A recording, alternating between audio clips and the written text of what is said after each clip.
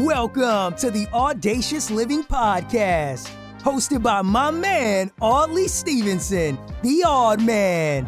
He'll unpack wisdom and insights from a cross-section of top quality performers in business, media, sports, entertainment, and lifestyle to uncover key elements to help you live your best audacious life ever.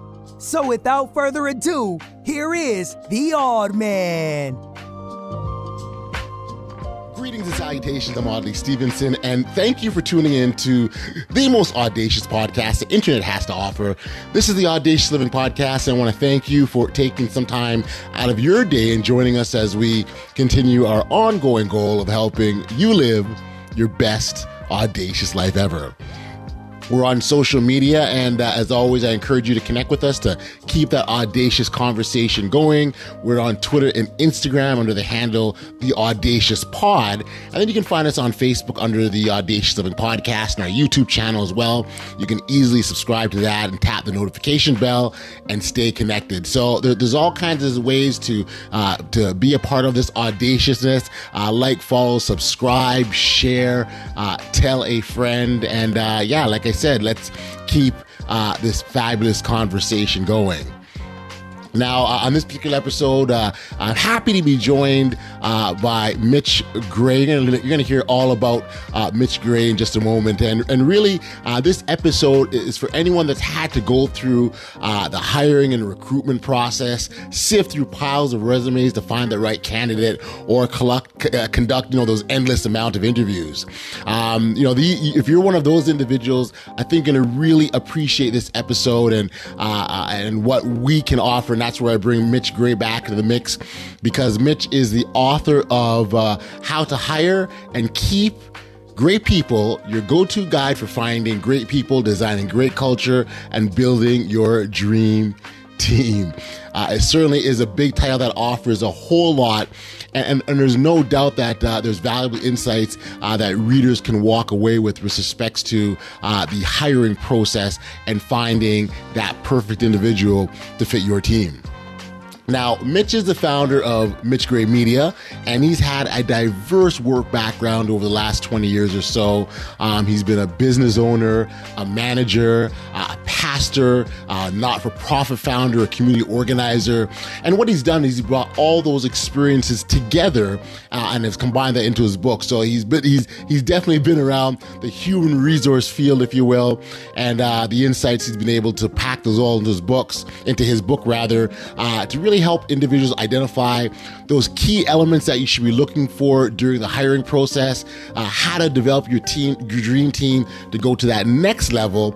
And then also, he spent some time talking about how compassion comes into play when building your team. Like I said before, there are a lot of great lessons to be learned. And so without any further ado, here's my conversation with Mitch Gray. Enjoy. So, I really don't have, I intentionally don't prepare any long introduction, Mitch. I mean, that's cool. I would say if you want to know about yourself, you probably know better where to start than me, but I just, again, I just wanted to have a dialogue, conversation. So first off, thank you for making time to be here on the Audacious Living Podcast. Appreciate it. I love it. Yeah. Awesome. Well, I always talk about, just really having, heart-to-heart conversations about the phenomenal things that are happening in our world. It's funny, so much of what I talk about is framed out this thing about audaciousness, right? And but when you really break that down, it really comes to, who we are as individuals. And I'm going to use a word that I've heard you touch on and heard you speak to, and you probably connect with, that human side of who we are as individuals. Yes. And I'll get you sort of talk about your background a bit, but certainly, everything that I've seen, what I've read about you, learned about you, that element or aspect has been the constant. And you correct me if I'm wrong, but it's safe to say it's almost like that's your platform or springboard as a starting point. Is that a fair kind of starting point? That is 100% accurate, my man. 100% accurate. We all have one thing in common, and that's our humanity. And that's kind of something. I told you before we started recording, I have a background in ministry, and since I was 10 years old, all I wanted to do was be a pastor. That I was so be a pastor and a basketball player, and I was able to do both, and Nice. But that was just at such a young age. I just had this this pulling, kind of calling, kind of tugging at my soul strings idea that I wanted to spend my life inspiring people. And it wasn't, sure, I come from a conservative Christian background, a very what I call American Christian background. So it was very, we have an agenda, we've got to save everyone. Right.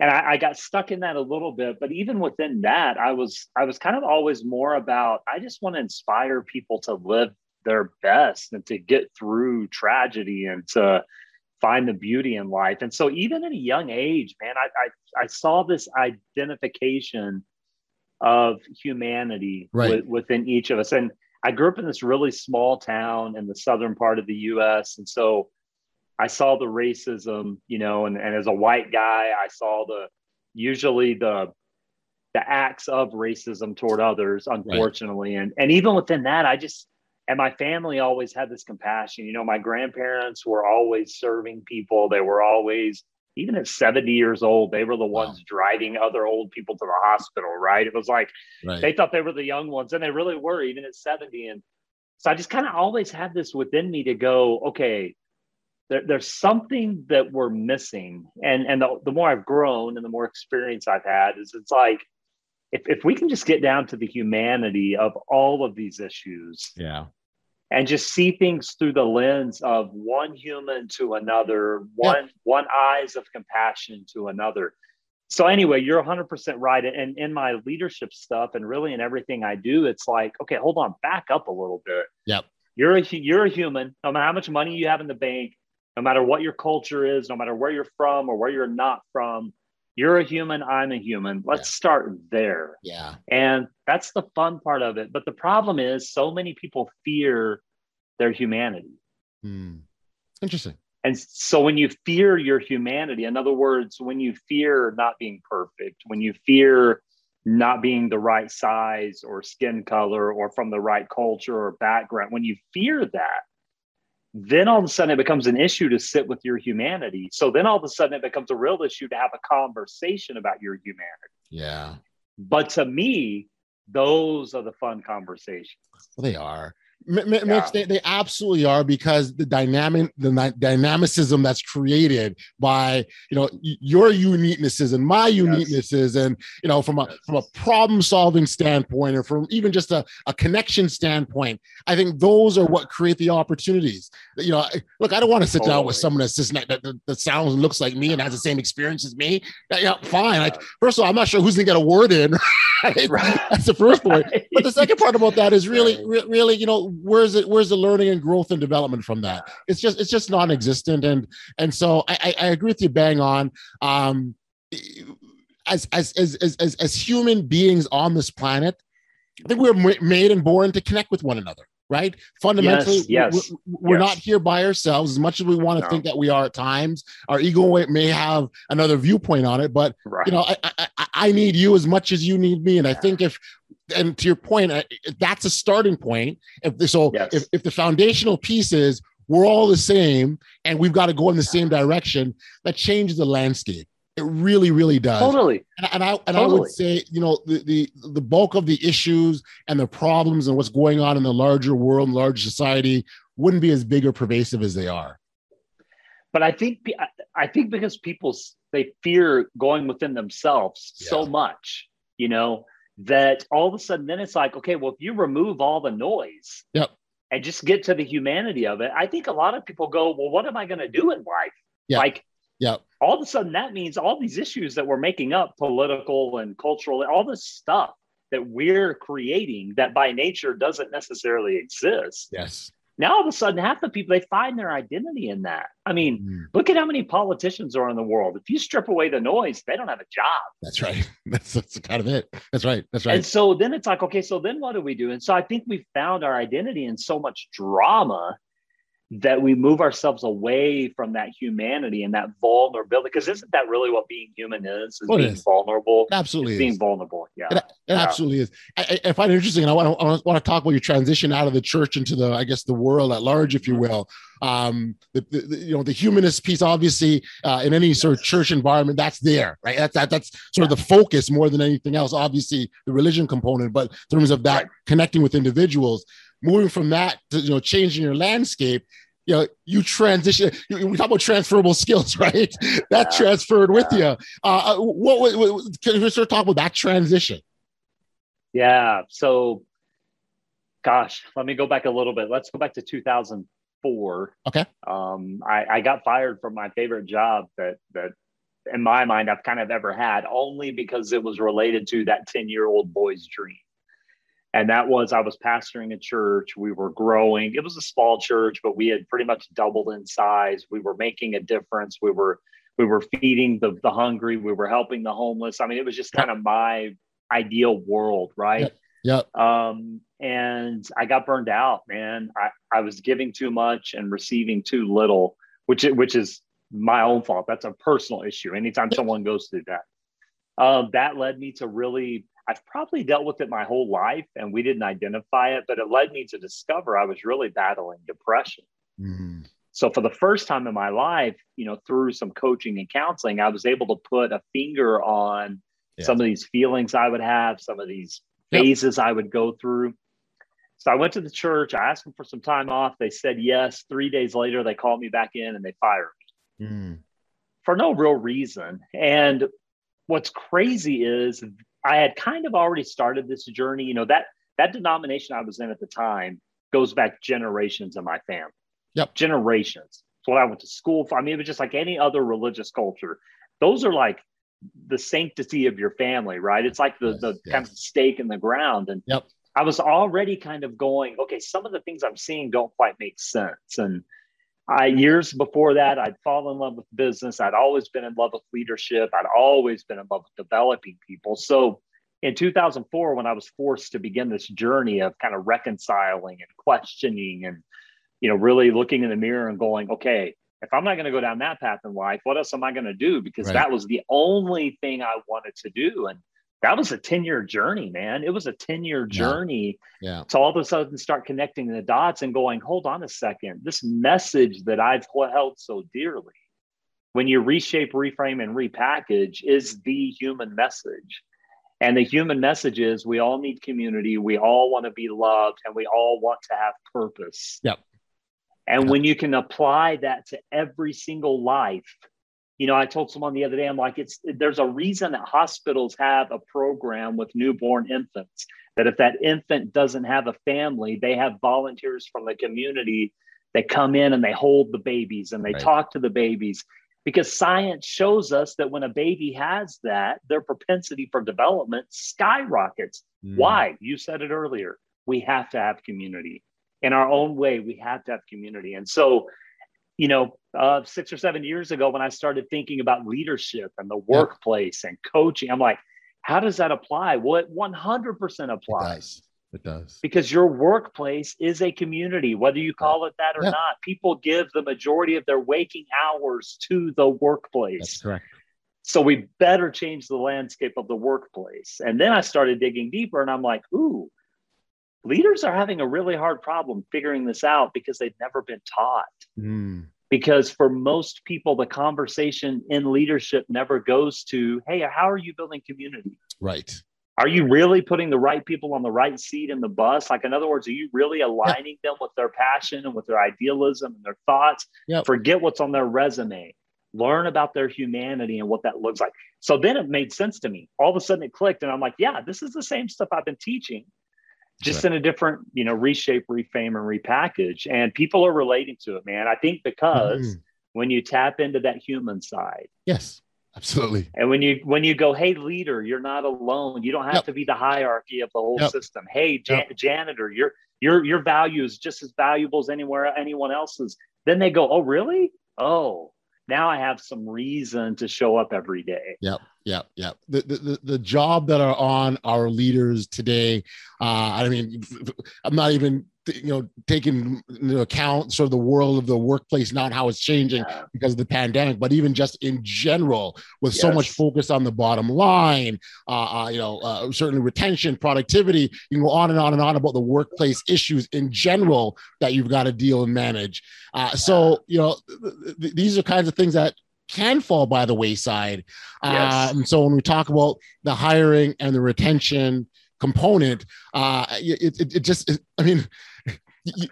almost comes as no surprise, Mitch, right? Totally. It's not a shock when you see all the things that they're all, because if you've got to devote all your time to all these things, well, look, just get someone in here and fill a seat because I got to go, right? So I get it. It makes sense. Yeah, it's like the result of doing things the right way has now become the solution to doing things the wrong way. Yep. So we're like, okay, profit, margin, bottom line, production, et cetera, et cetera. Well, the way you're going to get there at maximum capacity is to build a strong community, to build strong people. But we've forgotten the human side of it. Like we've been talking about, we've forgotten that. Right. And we've made, profit, margin, bottom line, and capacity. We've made that the solution to everything that's going to take you down the wrong path. And so there's no wonder leaders have high stress. Yep. There's no wonder the turnstile out the door and in the door of hiring people. There's no wonder that all that's happening because we've taken what is the result of doing things the right way. And now we've made it the focal point, and that's totally backwards. And so, but again, we're dealing with vulnerability and humanity. Yep. And so when you talk to leaders about this idea of put your people first, and the results will follow, because now we're in a generation, when you came up, we were taught the human side of leadership. Sure. And I feel like we're through a generation now that it's so much about scale. It's so much about efficiency. And everything's automated now. We're literally removing humans from the production side. That's correct. When you do that, you lose connection. And I'm not saying that we get, technology is going to have its place. Sure. What I'm saying is people will always be the lifeblood of everything. And when you remove the lifeblood, the body dies. No matter how awesome you make the body, if you remove the lifeblood, it doesn't sustain. No, you got it. So you then come along with an answer to the question, right? You've written a book, How to Hire. I'm gonna get this because it's a big title: How to Hire and Keep Great People. Your go-to guide for finding great people, designing great culture, and building your dream team. Big title. It says a lot. How did you land on that as this is it? How did you get there? So about 4 years ago, I thought, man, people need to learn how to hire because they don't know how. So did you have an experience or something, or what was it? Yeah. 20 years ago, I did a really bad job of hiring people, right? So at 21 years old, I was in a break. I just gotten out of seminary. The seminary I went to was, 8 hours a day, 5 days a week for 2 years. It was a 2-year degree, 4-year degree in 2. I got to the end of that and I'm like, okay, I need a break. Well, I had worked a retail job in high school and I loved it. So I'm like, I'm going to go do that for a little while. I had 2 kids. I was needing to support my family. Went and worked with a company. 6 months later, they put me in charge of a multi-million-dollar store. So at 21 years old, I'm running a multi-million-dollar store and they did a great job training, but there's just some stuff that's really, you don't think about teaching. And especially when you move up that quickly. My first year, I went through over 110. I ran a team of 12 to 15 people. Mm-hmm. That first year, I went through 110 employees in 1 year because my solution to finding great people was just you hire. Boy, did I learn a lot. And so this book is kind of a reflection of all of my experiences and kind of learning the wrong way, looking at other leaders. And really, again, what I teach is the spiritual human aspect of alignment, of not just worrying about what's on someone's resume, but actually learning the art of interviewing, learning how to ask the right questions, and learning how to recruit. To me, hiring is such a proactive activity, but we've made it such a passive activity. Yeah. And I'm going to go back to technology. I'm grateful that we have third-party apps that can help people find jobs. But if I'm running a business, I want to hand select as many of those people as I can. Yeah. I want me and my high performers and my best customers to hand select as many, because An algorithm can't teach culture. Right. An algorithm doesn't understand humanity. I do. But we've lost, so many leaders have lost that. And I've had so many people tell me, Mitch, I can't find good people. I'm like, I can go out in 10 minutes and find you great people. In 10 minutes, from ordering coffee, going to the bank, and going to the grocery store, I can find you great people.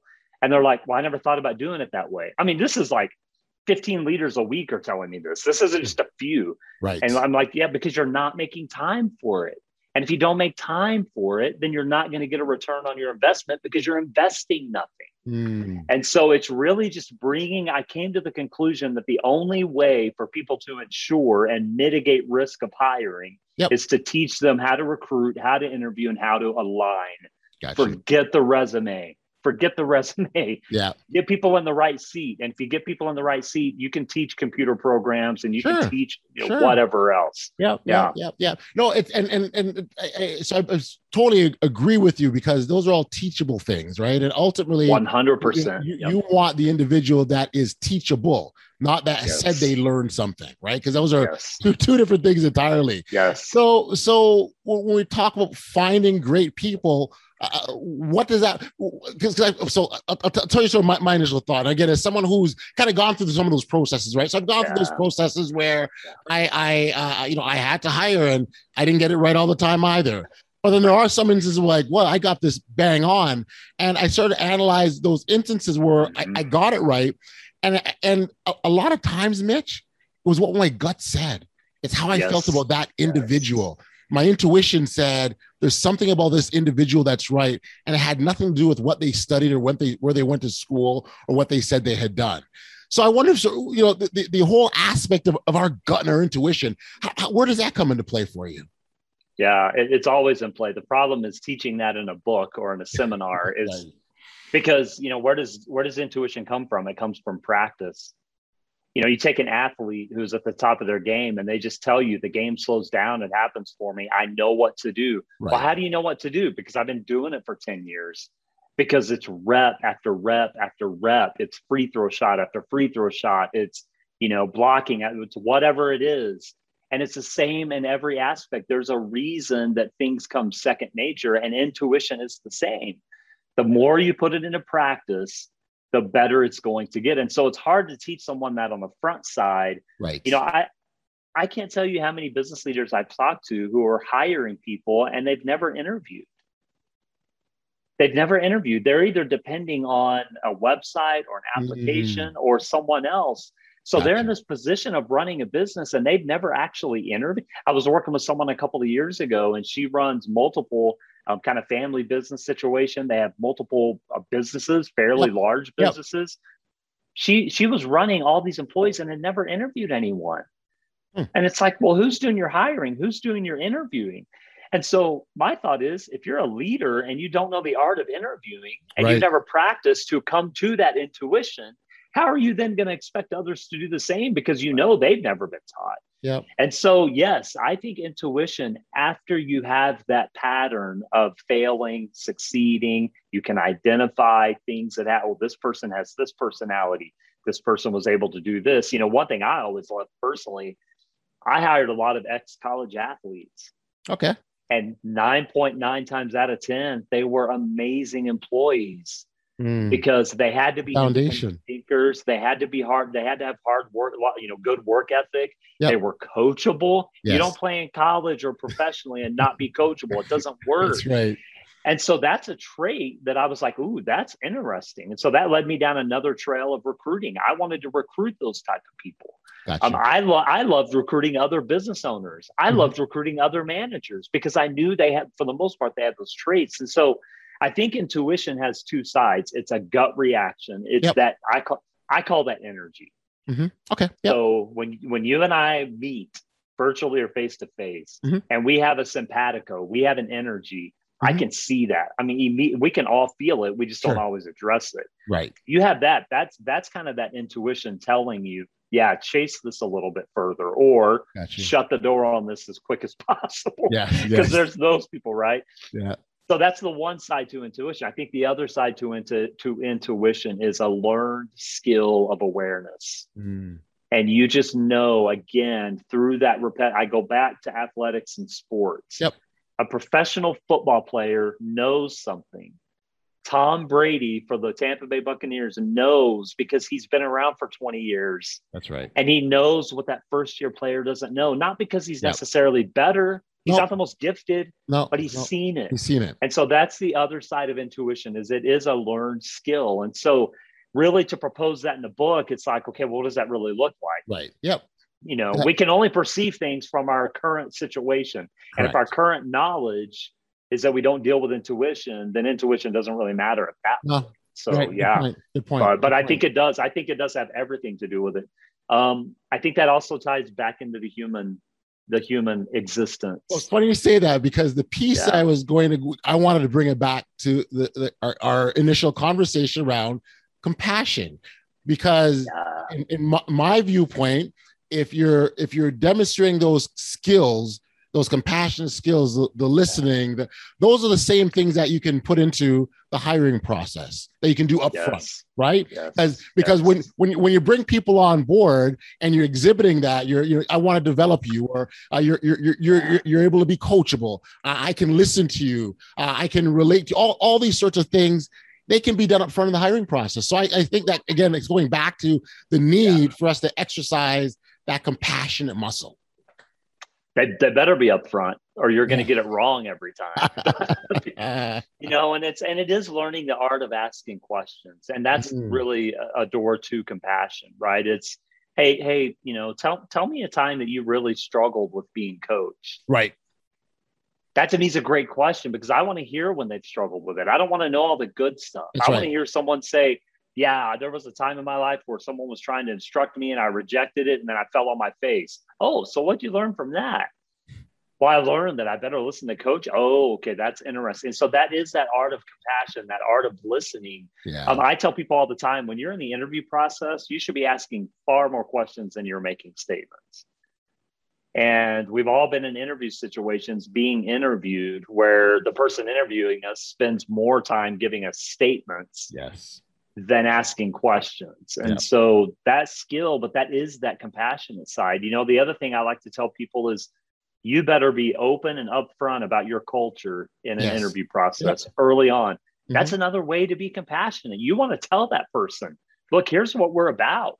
And if you don't think it's right for you, let's figure that out now. And we're okay. Hey, listen, people who can self-screen themselves, I have a lot of respect for that, right? People who will screen themselves out of a process because they've identified themselves that this culture doesn't work for them. Not going to work.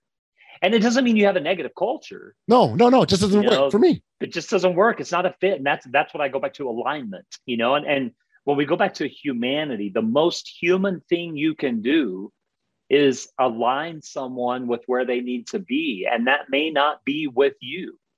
Right. And that is 100% okay. Don't feel, but when you find yourself hiring from a place of desperation, it's really hard to be compassionate and human, because you're just trying to find bodies. That's right. So, you know, if you find yourself hiring from a place of desperation, you were headed there long ago, and you're not in a good place.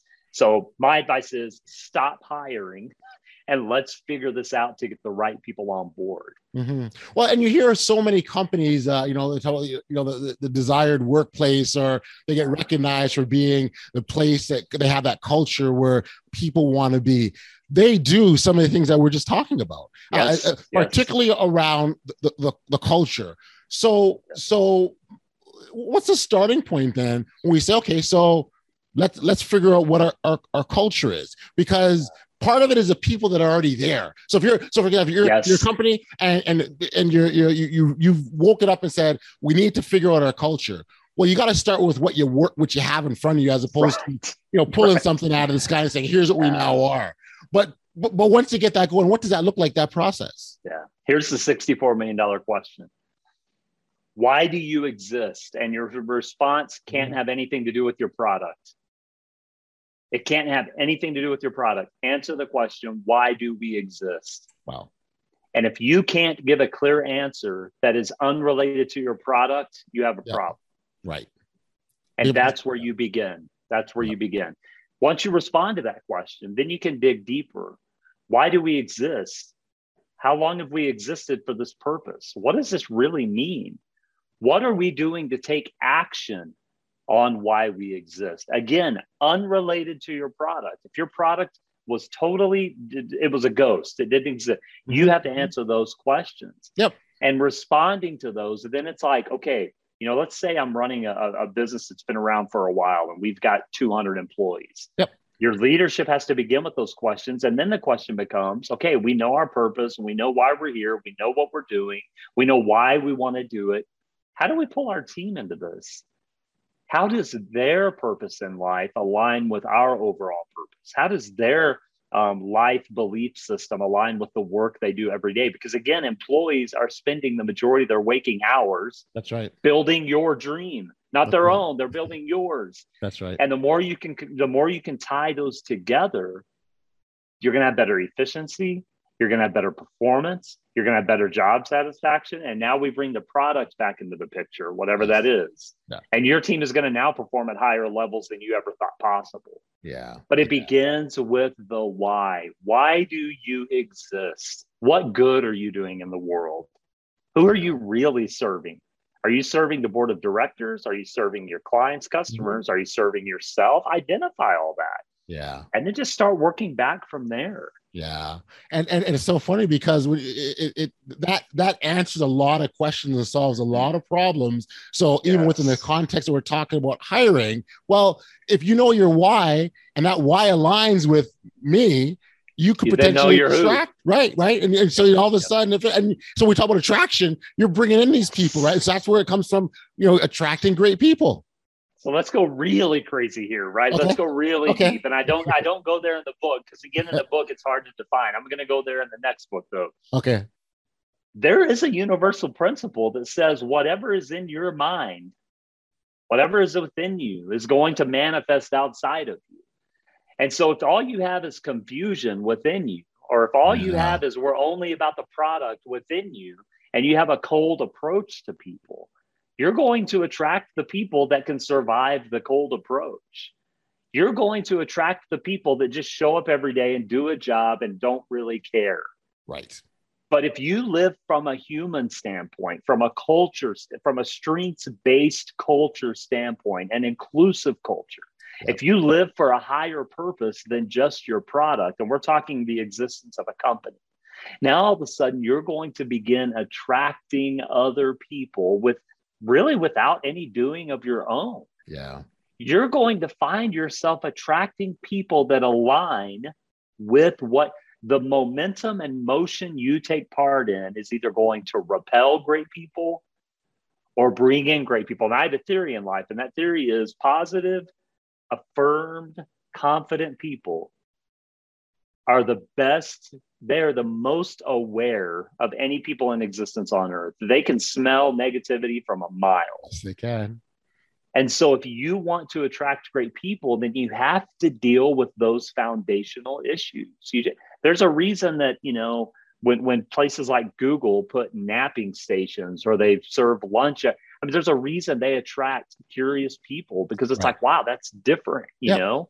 And so, that law of attraction, that universal existence, call it whatever you want. The bottom line is there's an energy force there that says when I focus my attention on growth and positivity and hopeful situations, I'm going to attract people into my life that bring the same with them. And that does not change because you're at your office. Yeah, it does not change. It's the same no matter where you are. Yeah.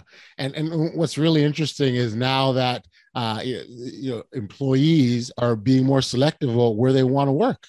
Right. Totally. And I'm so grateful for that, brother. I'm so grateful for that. Yeah. It holds companies accountable, right? Like at the end of the day. And that's why when you're hearing organizations saying we're having trouble finding people, well, there's a reason.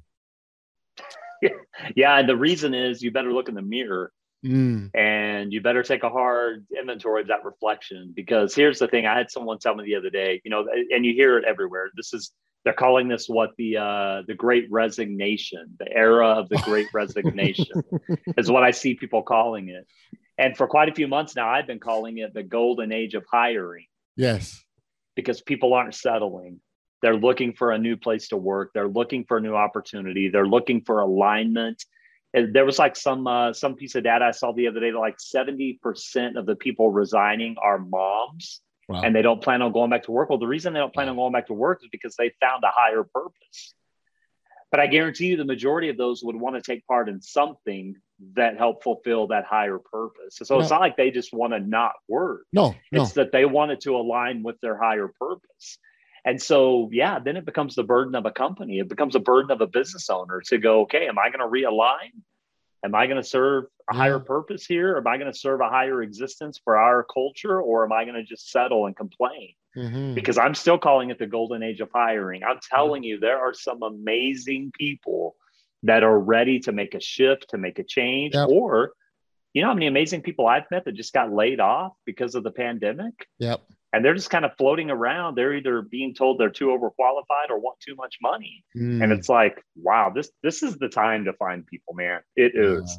It is. And it's just really interesting.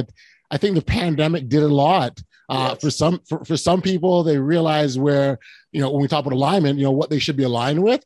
Others realize, well, this is what I want to be focused on instead of what I thought was important. I thought it was, building my career and contributing to this company and giving my all. But there's a whole other aspect now that I was forced to realize that I like a whole lot better. And so we're seeing that.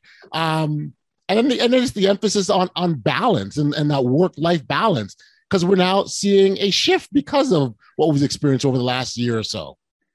Yeah. And what's crazy about balance is it's really a myth, right? Like balance is this mythical unicorn. And what I mean by that is you got to make money. I mean, it's the world we live in. Sure. But you also want to enjoy your life. But when we view it from, well, I have to balance it, really the idea of balance is the scales, that I have to have equitable value on both sides of the scale. And so what I invite people to consider is don't look at life as being balanced. Look at life as being a whole, non-compartmentalized. So what that means is you have to step into work that fulfills a purpose. Yes. That you don't feel like you're wasting, because balance kind of alludes to the idea that you feel like you're wasting your time on one side of the scale. I'm giving this up because on the other side, I'm getting what I want. And exactly. That's something different. It doesn't ever work.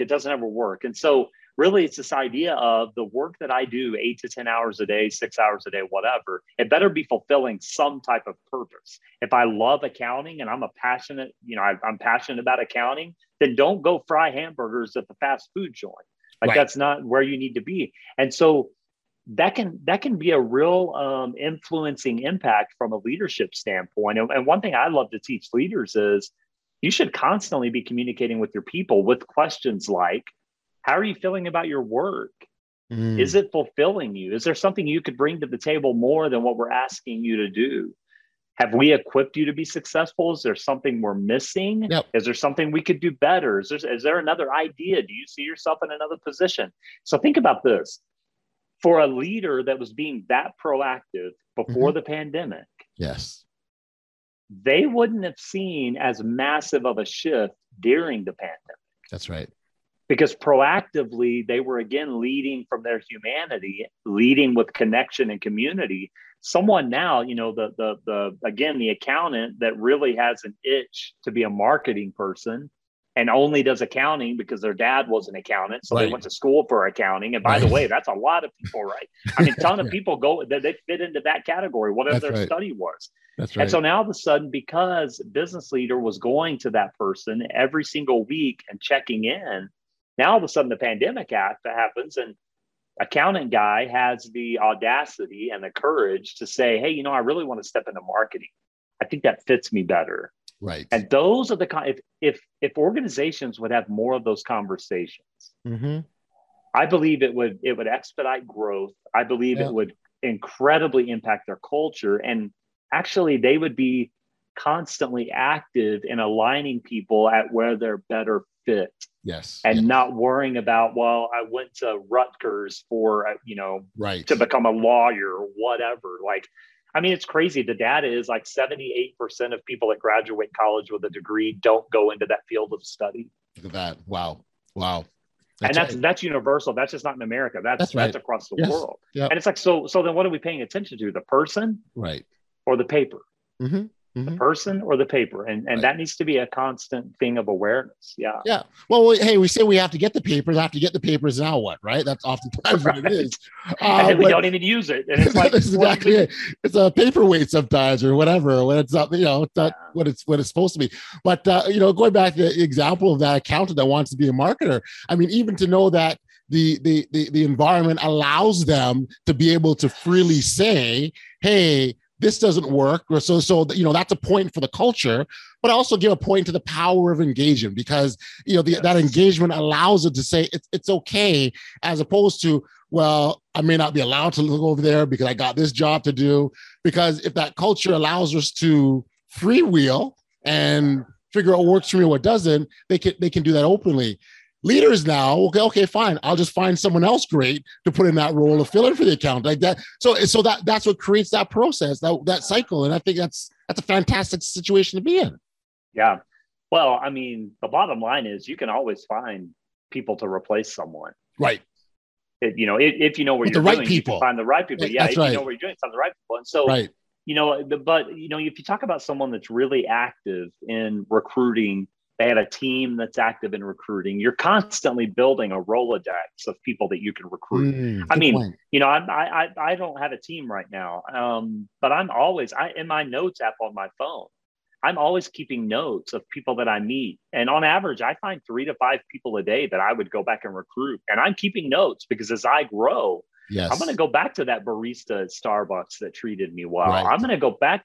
And so when leaders are doing that, they now no longer fear moving someone or losing someone. That's no longer a fear. And so the reason the conversations we're talking about don't happen very often is because in that leader's mind, they're like, well, shoot, if I move this person to marketing, I don't have an accountant. That's right.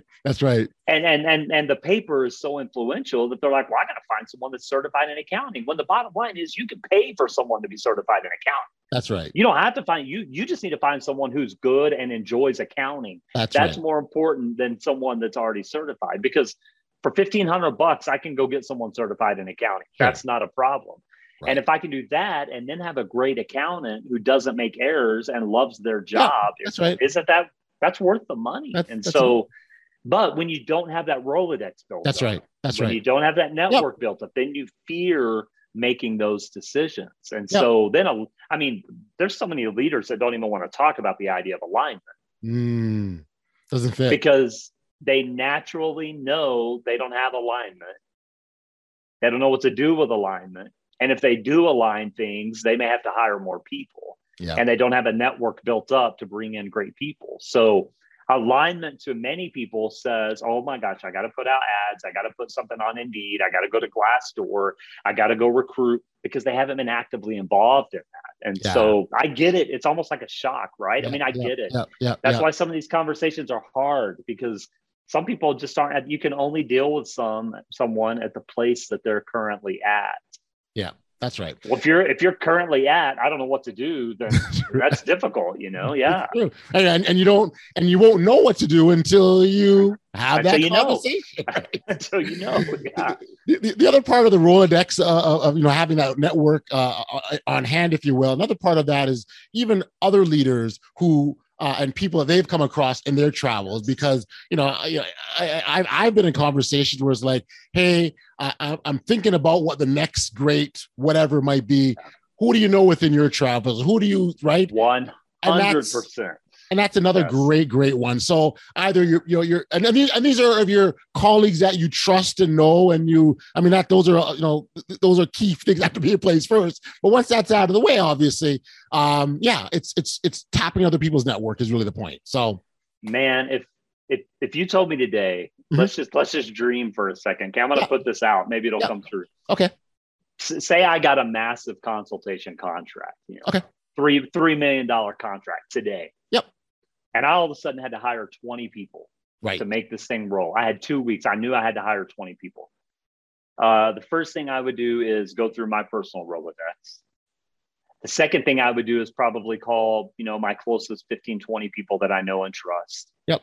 The third thing I would do is get active personally and, just get out and be like, okay, I got to shake the bushes a little bit. I got to make some stuff happen.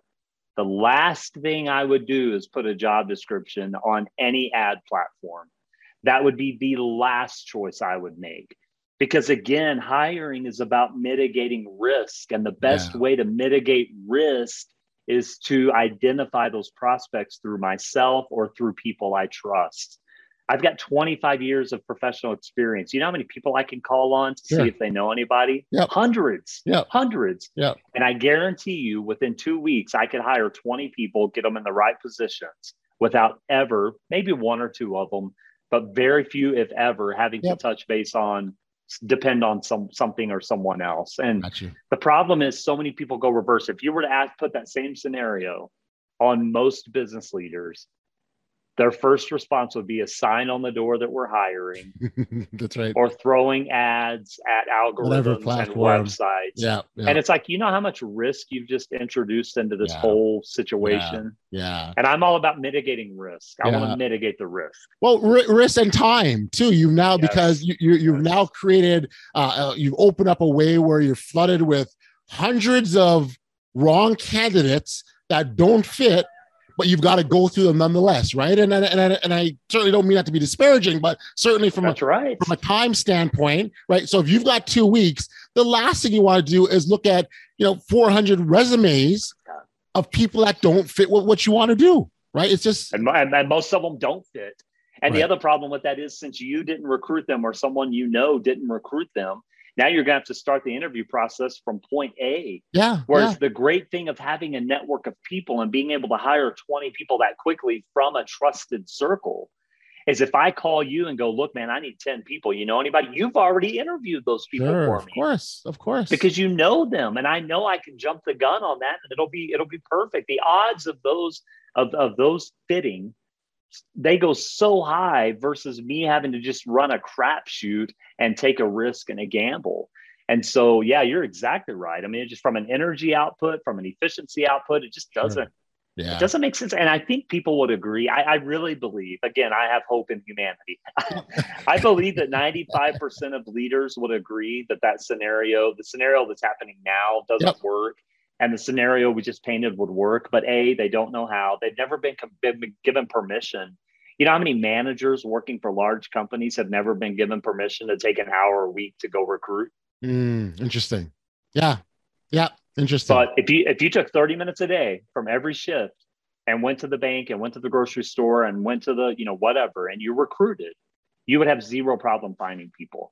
They haven't been given permission to network. And so when they're not given permission, most people don't have, going to your show, they don't have the audacity to make that decision themselves. And not that that's wrong, but it's holding them back from really finding success. You got it.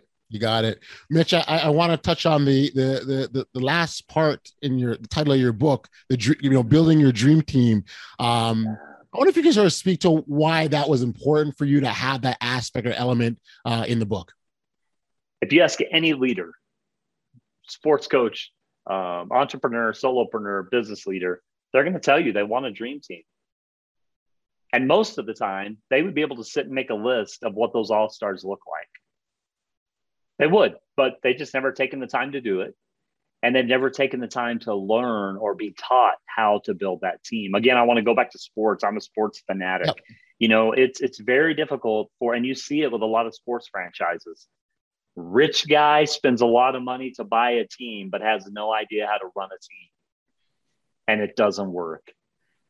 Another person, maybe third or fourth generation owner, they've seen it, they've been through it, they've learned it, they know how to do it. And so they build success. Or even better, rich person buys a team and hires the right people person. And lets them do their job. They don't get in the way. That's right. They don't, they don't put their fingers in the mix. They own it, and then they hire the right people. But I believe everyone, business leader that's successful right now or unsuccessful, could sit and make a list of their all-star team. And so that little tag at the end to build your dream team was almost a tag of hope that it's possible for you to have your dream team. You don't have to continue struggling with finding great people. You don't have to continue struggling with this turnstile of people coming and going. And you can be a great leader and have zero stress Well, That's right. not zero, right? But little negative stress. Yep. Yep. And, so many people are in leadership positions because of the money. Yeah. And they're so stressed out that it's incredible. And it's like, what currency are you willing to exchange for your stress? Because if you want some good stress in life and you want to enjoy your work, then it's time to build your dream team. And guess what? That's 100% possible.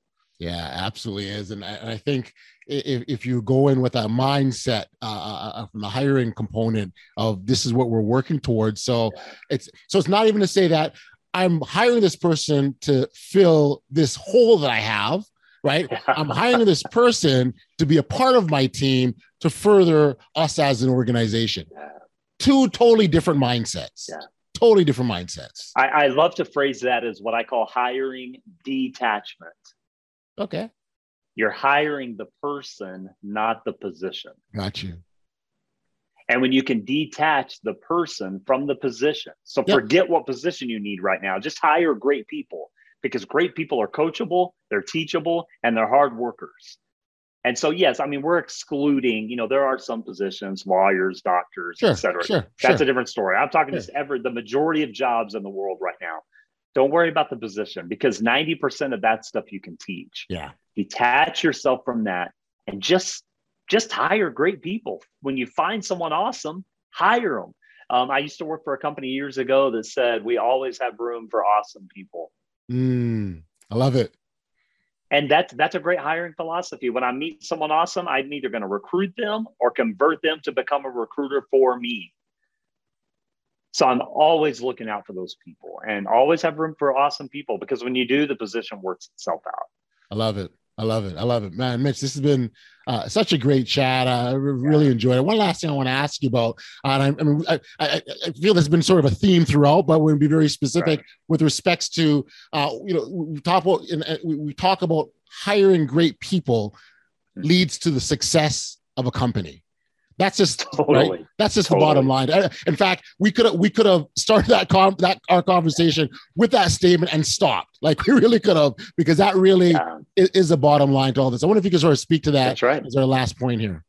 Yeah, I mean, if you hire a great team, you can't stop success. Right. You're going to have to work really hard to destroy this, because again, people that are on fire with a purpose, with a passion, with an idea, it's impossible to stop them. Now, they're probably going to leave you if you try and stop their success. Right. But and that's why we talked about the solution, the result, the problem, et cetera, and how we've kind of twisted it to where the product and scaling and margin, that's all become kind of our target. But really, for me, the target, the middle bullseye, is surrounding myself with the greatest people I possibly can. If I do that, guess what's going to follow? Great revenue, great profit, great margin, great customer satisfaction. You can't stop it. Right. It's going to happen. But you can think you're the greatest leader in the world. Yep. But if you're not surrounded by even greater people, and I think that's a vulnerability that so many leaders don't want to sit with, and that is, you better be finding people that are better than you. Yeah. Because that's how you're going to fulfill your maximum potential, is to find people that are better than you. Yeah. And so, like you said earlier, I don't want a bunch of me's. Right. I don't want 20 of you. I don't want 20 of one other person. I want a mix and a balance and an inclusion of different personalities, different passions, different skill sets. And I want people that are just better than me. And when you do that, all that other stuff you're worried about, it works itself out. I heard someone actually very recently sort of talk about the conversation was about recruitment in general. And one of the pieces of advice that was being put out was, you have as someone seeking a job or looking for a job or looking for a place to work, you're the one that should be interviewing your potential manager, whether or not you want to be there. Yes. Right. And if you're that manager or you're that individual that grows people, that allows them to develop, we talk about bringing the right people and they're looking for success. Sometimes that success isn't within your company. Maybe they needed to get something from your organization and move on. On the other side of my world, I'm an executive with a professional basketball league. So we've got a lot of pro players that have aspirations of playing professional basketball that come through our league. Well, when they leave us, and there's other places they can go, that's a great thing for our league. Yes. Because in some instances, we provided a springboard, we provided that initial platform. And from my perspective, as long as the NBA exists, which is considered the top league, then you always have something to shoot for, right? So as much as, we want to keep you, we want to have you play for us, and, there's still more room to grow. And so I take pride in the fact knowing that you started here, but you ended up over there and you're doing great things. And that's really, what we have to bear in mind when we're talking about this hiring and recruitment and our company's success. So that's that foundation of humanity, right? So we're dealing with people as humans first, employees, team players, et cetera, second. Yeah.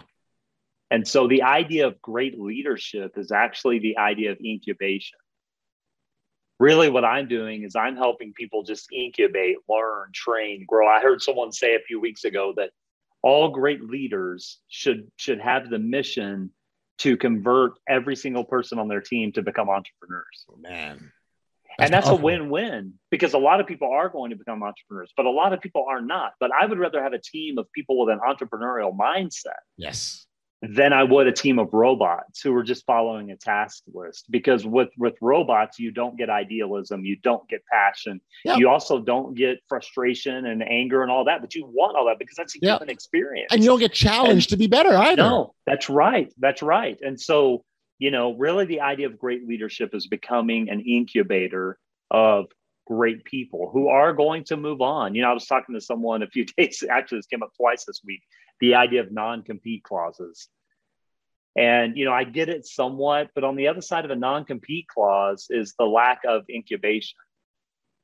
Because we're instead of putting in an environment of empowerment, we're putting in an environment of imprisonment that says, well, once you leave us, you can't do A, B, and C. And it's like, no, you should actually be, once you leave us, we hope you do A, B, and C. That's right. And that makes your company better. It makes your team better. It makes you better as a leader. And so for the listeners, don't fear the idea of incubating someone else's greatness, because that is one of the greatest human acts you can take part in. I love it. Man, Mitch, just like I said, this has been great. I really appreciate you being here. It was a fabulous chat. So for our listeners, if you let them know where they can certainly learn more about you, your podcast, your book, your speaking, you got a bunch of things on your plate, but certainly let them know where we can send them. Yeah. So first of all, the book is available anywhere you buy books. Mitch Gray, look up my name, Gray, or How to Hire and Keep Great People. My website is mitchgraymedia.com. You can also find me Instagram, Twitter @mgraymedia, LinkedIn, just search me. And we are taking on new clients now, and I'm setting up speaking engagements. So I would love to come work with your team, even if it's just a speaking engagement. Let's do it. Yeah, let's shift the idea of leadership, right? Absolutely. And let's create a powerful place for people to grow. Yeah, absolutely. I think that's a fabulous point to end on, creating powerful workplaces and the growth of our people. It's the most humanist thing to do, right? So that's right. That's what we're about, man. That's what we're about. Awesome. Well, Mitch, thanks for being here. Appreciate it, man. And all the best. Thanks, brother. Yes, you too. Back we are here on the Audacious Living Podcast, and big shout out and thanks goes to Mitch for joining here. Your insights were practical and straightforward, and I really appreciate you for hanging out with us here. When I reflect on my conversation with Mitch, he left us with so many great things. But if there's just one thing that I take away from our conversation, it would be this. Having a great team made up of quality individuals continues to be a key success factor in any business, and it all starts with the hiring process. Leaders and hiring managers need to ensure that they're bringing in the right people with the right skills who are in alignment with the direction of the overall organization. To figure out if there's alignment, you're going to have to look past the credentials on the piece of paper and recognize the humanity that exists within the individual that they're considering hiring. If there's alignment on both sides, you're on your way to building a super powerful dream team.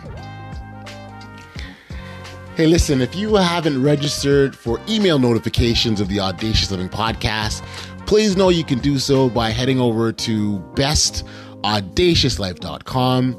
All you've got to do is enter in your email address and you will be immediately notified every time there's brand new content that comes out. So it's quick, easy, and it definitely keeps you in the loop. As we're about to close out the end of another edition of the Audacious Living Podcast, I want to take this opportunity, as always, to thank our tremendous listeners. The ongoing support is fantastic, and I say thank you for being here. Thank you for the motivation, and we certainly will keep going. And again, this tremendous world of Audacious that we live in, we're going to keep spreading that. So again, your ongoing support is super, super appreciated. Until next time, stay safe, be kind, show love to one another, and be audacious.